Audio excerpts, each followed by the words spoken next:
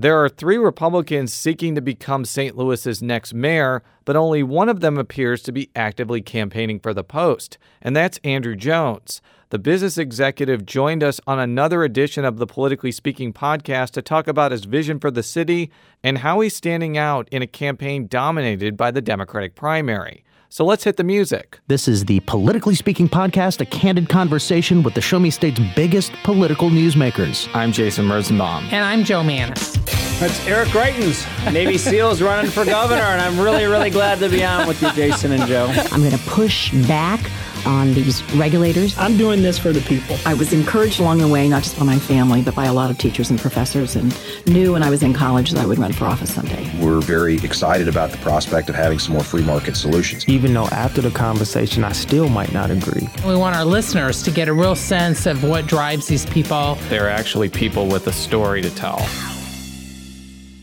And welcome to the Politically Speaking podcast. I'm your host, Jason Rosenbaum, a reporter with St. Louis Public Radio. Joe Manis is on assignment today, so we have as our special guest host Rachel Lippman, also a reporter with St. Louis Public Radio. And we have as our special guest in studio today Andrew Jones, Republican candidate for mayor. I want to just thank you for being in the studio with us today. This will probably be our last interview with a Melee for Mayor candidate. Jim Osher, who's also running as a Republican for mayor, did not respond to several requests for an interview. So we're saving the best for last, I suppose. We hope so. So you might have heard a little bit of Mr. Jones at the St. Louis Public Radio 9 Network, St. Louis American Community Groups debate. But in case people didn't catch that debate, which I highly recommend that they do because the questioners were especially good. They absolutely were, all of them from all of the different outlets. Tell us a little bit about yourself, your professional background, and whether you've done anything political before. Well, to answer your last question first, no, zero. Any inclusion at all with political background. I was driven to do this because of the fourth part of our platform deals with civic excellence.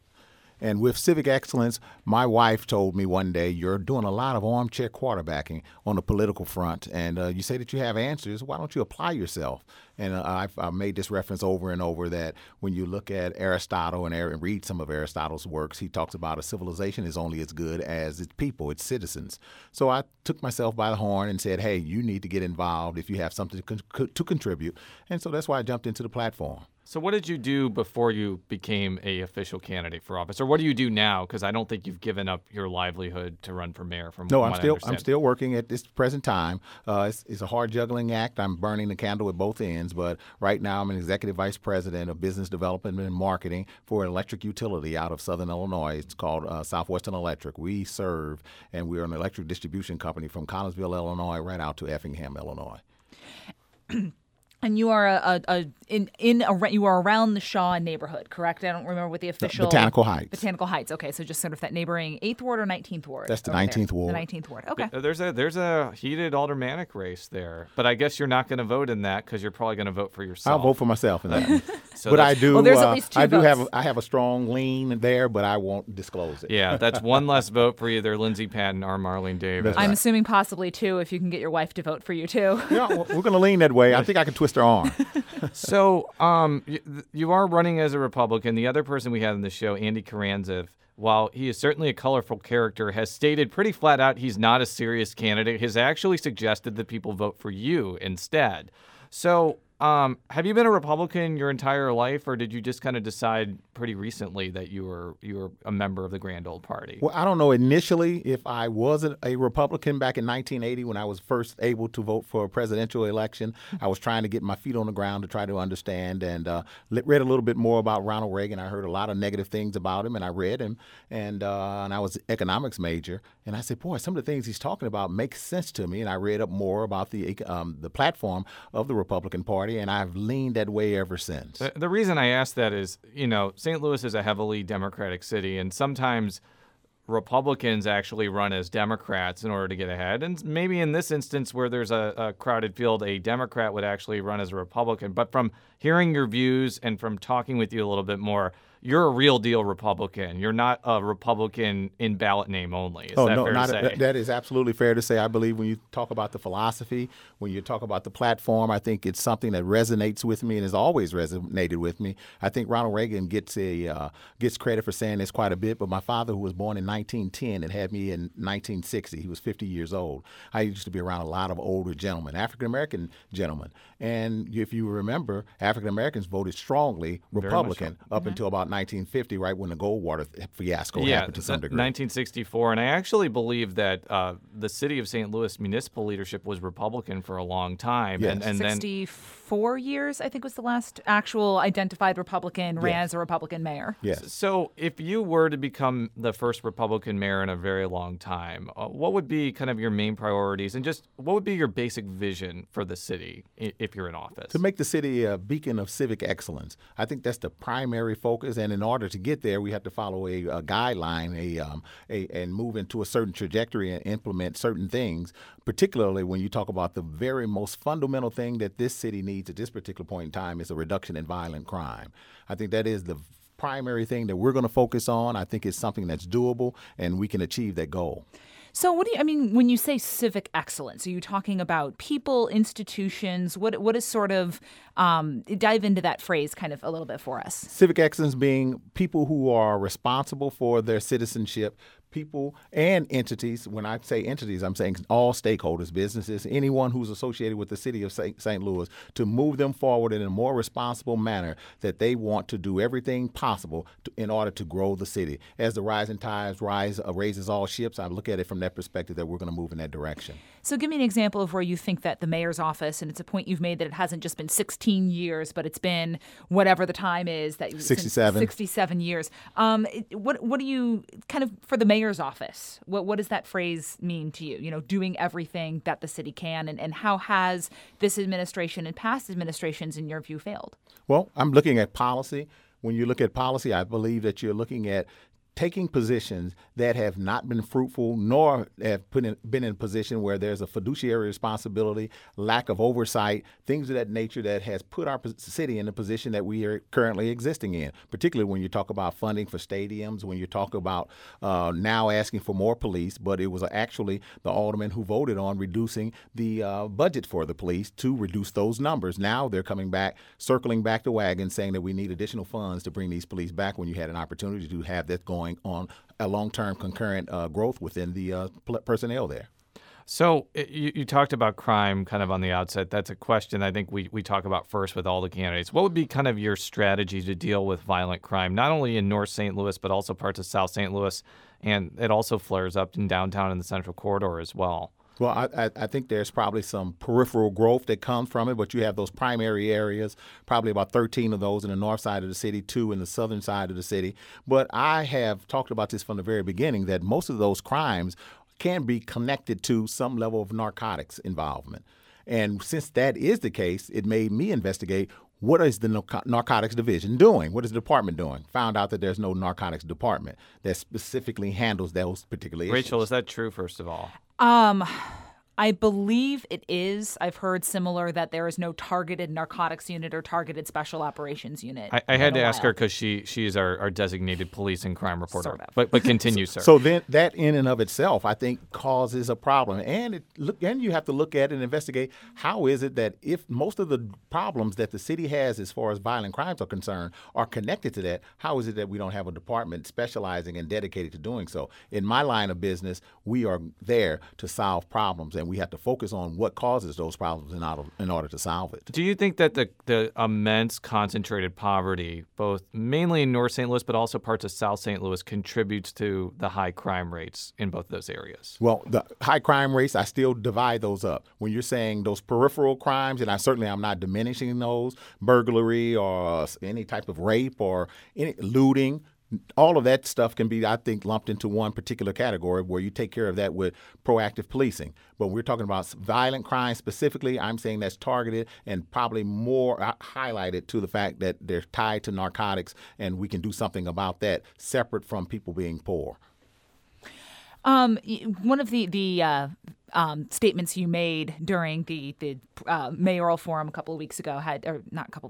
last week had to deal with your around stop and frisk policies. You emphasized that you could find a constitutional way to do stop and frisk. Explain that a little bit. What would you say is a constitutional way to do that, and how does it connect back to your overall issue here, which is the narcotics trade is driving a lot of this? Well, when you look at Terry stops or those stop and frisks, when the city of New York were conducting those, they were doing things outside of constitutional policy.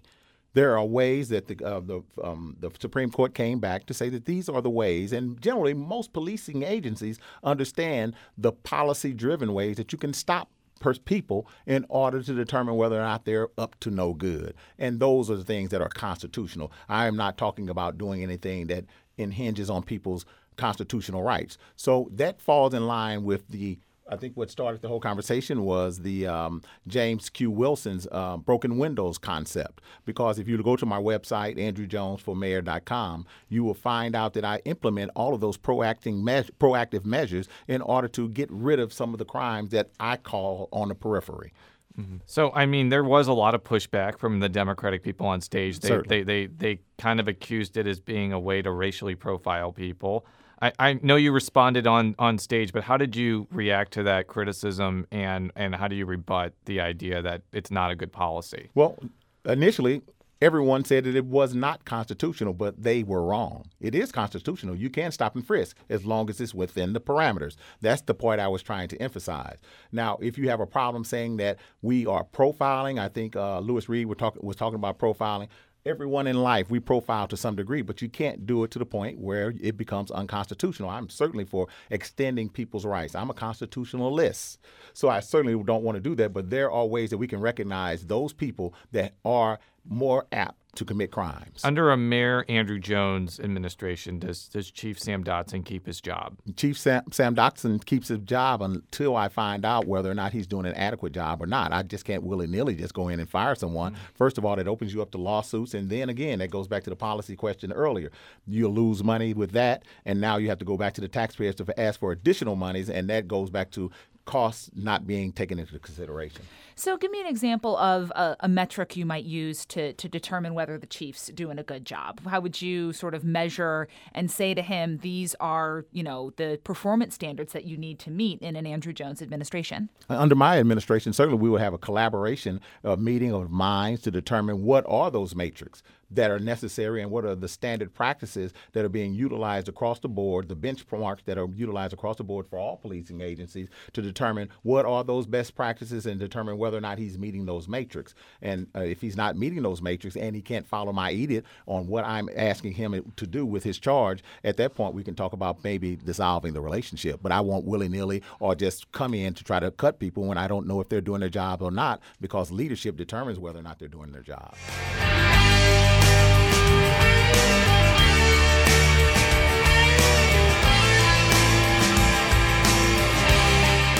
Let's talk development, because this may be an issue where you found more favor with some of the Democrats on stage than others. My assumption is you've been kind of critical of the way the city has done its development policies. First of all, is that a fair assumption? It's absolutely fair. So what would you do differently, and where do you think the city is going wrong in terms of economic development policy? There are standard rules that you generally want to follow in negotiations. Anything that you do, you don't want to lead with incentives. And it generally seems that I believe cities that are novices or who don't fare well in economic development, they lead with incentive packages when you're dealing with commercial and industrial customers. Now, we're talking about residential concepts. That's a total different thing, and I can justify that. But certainly what you want to do, and that is ground rule number one in economic development, is don't lead with it. But they do it all the time, leading with it, because we want to be able to conduct a thorough quantitative analysis of the project, and even qualitatively, we want to be able to assess whether or not a particular initiative makes sense at all to even entertain it. I'm going to steal what is Jason's usual sort of devil's advocate question here, and that's the idea that St. Louis as a city isn't operating in a vacuum. Does the idea of, not leading with incentives put the city at risk of losing developments to a Chesterfield or a Maryland Heights or a Clayton, where they are more willing to say, hey, we will offer you all of these incentives to come and locate your business or your commercial development here. But I don't know that they use those as their best practices in other cities. When you look at it regionally, from southern Illinois to the west side of the city, I think most of those organizations, those institutions, those municipalities, what they do is that they try to focus on selling the actual core baselines of the city. And from there, if we're close, and if they're close, they will look at implementing and offering some level of incentive and incentives at the lowest levels. Now, you talked in your previous, you said let me rephrase that. Earlier in the show, you seem to express a lot of skepticism about publicly funding stadiums. Kind of elaborate on why you don't feel that's a good idea. Well, I think if we have a fiduciary responsibility, in which we do, with taxpayers' funds, certainly there is an opportunity cost without getting deep into economics, economic study, because that is my background. But there's an opportunity cost with that money, and we have options with that money to put it into safe keeping and to utilize it optimally. Right now, what's happening, they are throwing money out the window, so to speak, because they're getting involved with projects that have no way of giving the return on investment that is necessary, and even in the best safekeeping of a low-producing T-bond. One of the things I remember you mentioning at the forum is this idea that, the city's overall economic development plan. If I remember correctly, you don't think that we have an overall economic development plan. I've gone to the website. I've been looking for comprehensive plans to be able to review them so that I won't make misnomers or be incorrect in my positions against the city. I have not seen a comprehensive plan that the city has. Now, there are peripheral private partnerships that have plans, but we need something that the city is in absolute control of. So based on you've seen, you've lived in the city now for how 35 long? years. For 35 years. Without sort of the inside knowledge that you would have in the mayor's office in terms of laws and policies, just what's your, sort of armchair quarterbacking, as your wife likes to put it, comprehensive plan for the city? What would it look like? What would sort of its broad outlines be? Well, I think it follows in our platform that we have right now, where we talk about crime, because I humbly submit to everyone that nothing gets done in economic development without there being some level of order.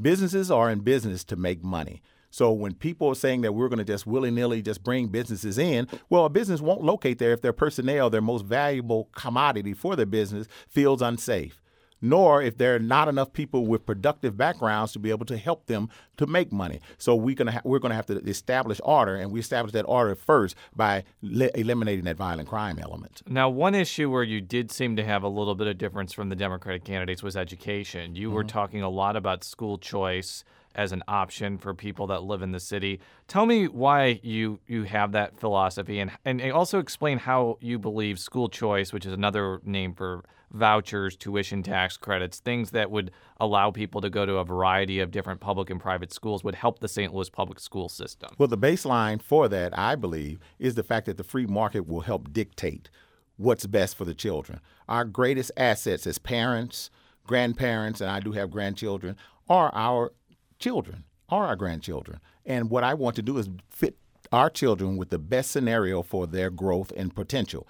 Right now, currently, even though the city of St. Louis has and I like to call it a provisional accreditation stamp at this particular point in time, they are still going to eventually sometime have to have an overall approval, and they're going to have to be reassessed regarding that as well. So with that being taken into consideration, I'm saying the best scenario for young people to be able to get the best education for themselves, to open it up for competition, however you want to coin it. Do you say that because they have a special administrative board and not an elected board? Because they just received full accreditation from the State Board of Education. Yeah, that's the official designation. So it's the official designation, but I still question it to some degree. Because even though people make official designations, I would like to read the nuts and bolts of what's going on with that full accreditation. And I will just note for our listeners, there have been other people that have made this argument that they look at the scores and the results, and even if it meets accreditation, there's still a whole lot of work to do. Quite a bit. I just have to ask this, and I just want to make it clear. I've asked all the candidates this. Where did you send your children to school? To go into my background, well, my grandson just went to the Montessori school, and he graduated from there. My children went to, and they're my stepdaughters. They went to private school here and public school. They went to Gateway, then they went to private school. Okay. I mean, were those good experiences for them for what they ended up doing? Outstanding experiences, but we also achieved outstanding experiences when they went to parochial and private school as well. We saw leaps and outstanding growth when they went to those schools. Yeah, and I've asked that question to all the candidates, and I just want to make clear for our listeners, there are a lot of people in St. Louis that send their kids to parochial school because they're Catholic. They feel that the education system there is just the best for their kids, and I'm not saying don't send your kids to private schools or charter schools. It's all up to you. I just have been mentioning this because I think that a big challenge is convincing people like me who are middle to upper class white people to maybe invest more in the St. Louis public school system, which I just don't see happening right now. I see a lot of them sending their kids to charter or private schools for various reasons. It's your biggest investment, your children, and you certainly want to give them the best opportunity for them to succeed. So I'm curious, as mayor, with this idea for, school choice and allowing the free market to work, what do you do given that the mayor himself or herself doesn't actually have control over the school district? How do you kind of advance that free market philosophy as mayor? What's the role the mayor can play in education without that direct operational control? I think we hear the term quite a bit now, the bully pulpit of the mayor, to have those discussions, to utilize my connections, to talk to the superintendent, to find out where we are. Because my real concern at this particular point in time, I think there are three key components that I would like to focus on, is to ensure that we have great infrastructure, which I think we do a phenomenal job there. We have great infrastructure with the school. I want to ensure that we have great curriculum and that the teachers are doing an outstanding job. And this is where I'll be able to utilize my bully pulpit, is to have meetings, to talk with parents, to have stronger parental commitment, because I think that is the real driver that is prohibiting our children from moving to the area and the level that they need to get to. I want to talk city-county merger because this is often an issue that a lot of Republicans disagree with Democrats on. What is your opinion on St. Louis becoming part of St. Louis County in some way, whether it be returning as a municipality or St. Louis and St. Louis County becoming a megacity, which has been kind of the idea beat to death almost by the Post-Dispatch? I think St. Louis is probably one of two major cities that's not connected with a county. And I think it puts us in a precarious and a particular scenario where we can utilize it at some degree, but right now we're not an attractive city. Mm-hmm. So when you look at a SWOT analysis, I always tell people when we do economic development, the SWOT analysis applies to everything. When you look at the strengths, weaknesses, and opportunities and threats. Okay. And the weakness component part of it, most people embellish that weakness component part of it. And I look in the mirror at the city of St. Louis and say, we're not an attractive partner. You can put lipstick on a pig, but it's still a pig. So St. Louis County would have a lot to lose if they joined with us now. But what we're trying to do with small incremental steps with our health department, with the city and the county, they do collaborative work. There are synergies there. We can start incrementally applying those types of concepts. And somewhere downstream, after we get stronger under my administration, we can look at that prospect and make a determination on whether or not it fits. Now, again, this is a question I've asked all the candidates. If someone like Rex Sinquefield puts a statewide ballot initiative on the ballot deciding this issue, as opposed to just letting the residents of St. Louis and St. Louis County decide on it, and you're mayor, what would be your posture? The people that are involved. Some type of plebiscite or some type of referendum between the people that are involved. Yeah. That means city and county people. Yeah, that's what I mean, because I think that there's been a lot of pushback that anybody besides the city and the county would decide this, because when local control went to the statewide ballot, it was arguably easier to pass because people in Nottoway County or Saline County don't care and they're going to vote yes. I envision a similar scenario occurring with the city-county merger question, which is why I've been asking. But you seem like city and county residents only in this situation. In this scenario, and there are other scenarios where you do need some level of state participation because, again, even in education, when you look at the amount of money, tax money that comes to the city of St. Louis for education, a significant part of that comes from the state. Now, before we get into the political part, I want you to just give us any other issues you feel that you set apart from your Democratic candidates, because we've talked about issues that we've talked about with them, but as a Republican, you may have some different priorities and focuses that I want to give you a chance to talk about. Well, priorities and focuses, again, the number one thing at this point in time is to establish some level of order particularly in order in North St. Louis. And the one thing I would like to emphasize that I've talked about before and most people get away from it is that the overwhelming majority of people that live in North St. Louis are law-abiding citizens. They're being held prisoner there by this very small group of people.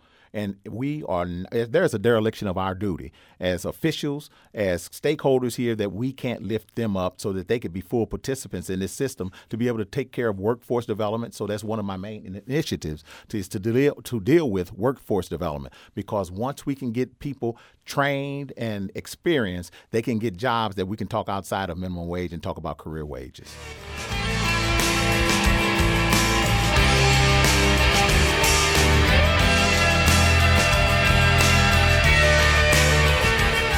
Let's talk about the campaign. It's a little bit different than the Democrats we've had on because it's a three-way Republican primary, and your two opponents don't really seem to be actively campaigning for it. The interesting thing is Andy Karandziv has some residual name recognition. He's on Twitter doing funny things. His restaurant is well known.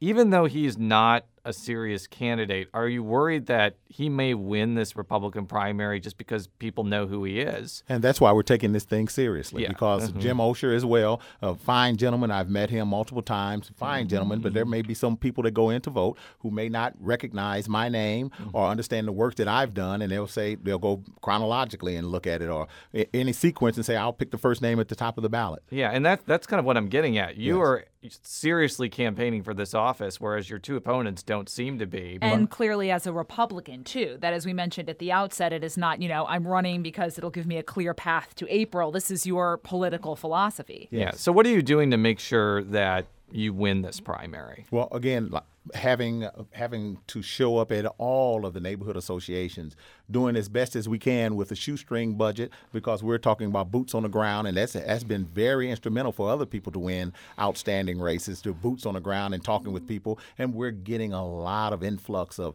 connections and a lot of influx of interest and advocacy across the board. And I think we're going to surprise people because we're diligently working and talking with people about our platform and how we can help. I'm curious, sort of looking at, are you tapping into individuals who have identified as Republicans, or are you just sort of casting the widest net to see who you can talk to? And as you are talking to these people, do they take you as seriously as you are taking your campaign? Like, do they sit there and say, yes, he is actually campaigning as a Republican and is seriously a Republican? Well, there's a lot of incredulity that exists out there when they find out I'm a Republican. But no, we're very strategic. I think if you listen to my platform and what I'm trying to achieve is that we do have strategy. We do have tactics that we're utilizing. And we certainly cast that wide net as well to talk about those who generally will not be connected with Republicans. And I think you'll be pleasantly surprised by the fact that there are a lot of people who are entertaining switching over. Well, that was what I was going to talk about, because St. Louis City is a heavily Democratic jurisdiction. But I think with that often stated fact, it often understates the fact that there actually are a decent amount of Republicans that live in St. Louis. I'm not saying there's enough necessarily to elect a citywide official. We'll find that out in April. But, for example, in Southwest St. Louis City, I think over 40% of the 16th Ward voted for Donald Trump. Yes. If you look at the 23rd and 12th Ward, I don't think it got over 40, but I think it was in the 30s. Mm-hmm. And a lot of those people have to decide now, do I vote for a person like you in the Republican primary, or do I vote in the Democratic primary and have my voice heard in that particular race? This has happened for a long time because there is no party registration in Missouri. What do you think is going to happen there, especially given that there is no deep South Side candidate like Mayor Slay in the race, and it's a wide-open Democratic contest? Well, I think we're going to be strong in the South. I think the 16th Ward probably votes at a higher percentage than any other ward votes. And I think we're going to get our fair share of Republican entrenched Republican voters. I think we're going to get our fair share of those undecided. And I think, believe it or not, I really believe that there are a lot of frustrated Democrats out there who really want change because they could see the precipitous slide and they want to really entertain our campaign. There is an added variable in the 16th Ward, which I talk about probably more than most other journalists. There is actually because he lives in the 16th Ward. and I apologize if I mispronounce her name, but there is a Republican candidate for alderman, Abigail Niebling. And she's a legit, serious candidate, and whoever wins that Democratic primary is not a sure thing to win that race, given what I said before. So it's possible that since people know who she is, she's a business owner in that neck of the woods, they may want to vote for her, and they may have to vote in the Republican primary, and that's the highest turnout ward. Certainly. So this is why I'm bringing this up. Well, but so also much. she doesn't have a Republican primary. She's the only Republican running, so they That's could true. still pull a Republican ballot in April for the municipal and not have to kind of weigh in on the March ballot. Yeah. So and I know Abby real well. Yes. We've been doing strategy sessions as well, so we're trying to piggyback off of each other to grow this campaign. Yes. And as I said before, because of the demographics of the 16th Ward and the fact that it's a divided Democratic primary where there's going to be a loser and they may not be happy, that may be one of the few aldermanic races in April that will be competitive. In a general. And where else? I imagine, though, you've been going all over the city. You're not just concentrating your efforts where most of the Republicans live. Is that fair to say? That's fair to say. So, but we've been more strategic in trying to ensure that we do not overlook our Republican base, Central Corridor, and we're also expanding north because at this particular point we think people are entrenched with their candidate, but we're certainly trying to court them after the April election. Without going too much, obviously, into your sort of behind-the-scenes strategy here, where has it surprised you the most, just perhaps maybe on your understanding of the city before you did this, that you have gotten some interest in your candidacy, where people have said, I could pull a Republican ballot and vote for you in March? What was the first part again? Where has it surprised you the most that you've gotten traction, if you will? Well, it doesn't surprise me, really.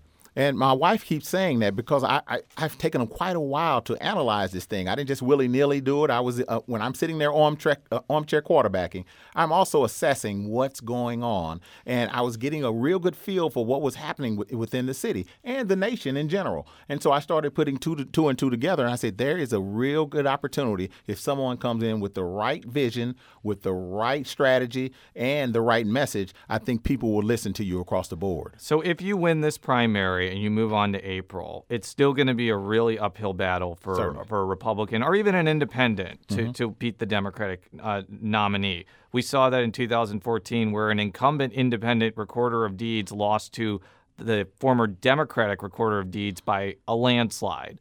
So if you are blessed to move on to the next round, what message would you have to all St. Louis voters to vote for you? Well, I would want them to listen to the message. Listen to the platform. I think when you sit down and listen to it, I believe you can find that there's something for everyone to find that serves their interests. In particularly, we're talking about getting people employed.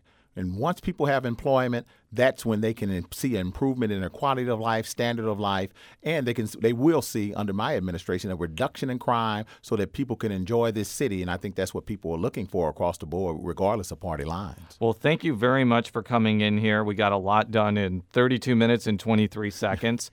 For all of our stories, stlpublicradio.org. You can find all the rest of our candidate interviews on stlpublicradio.org.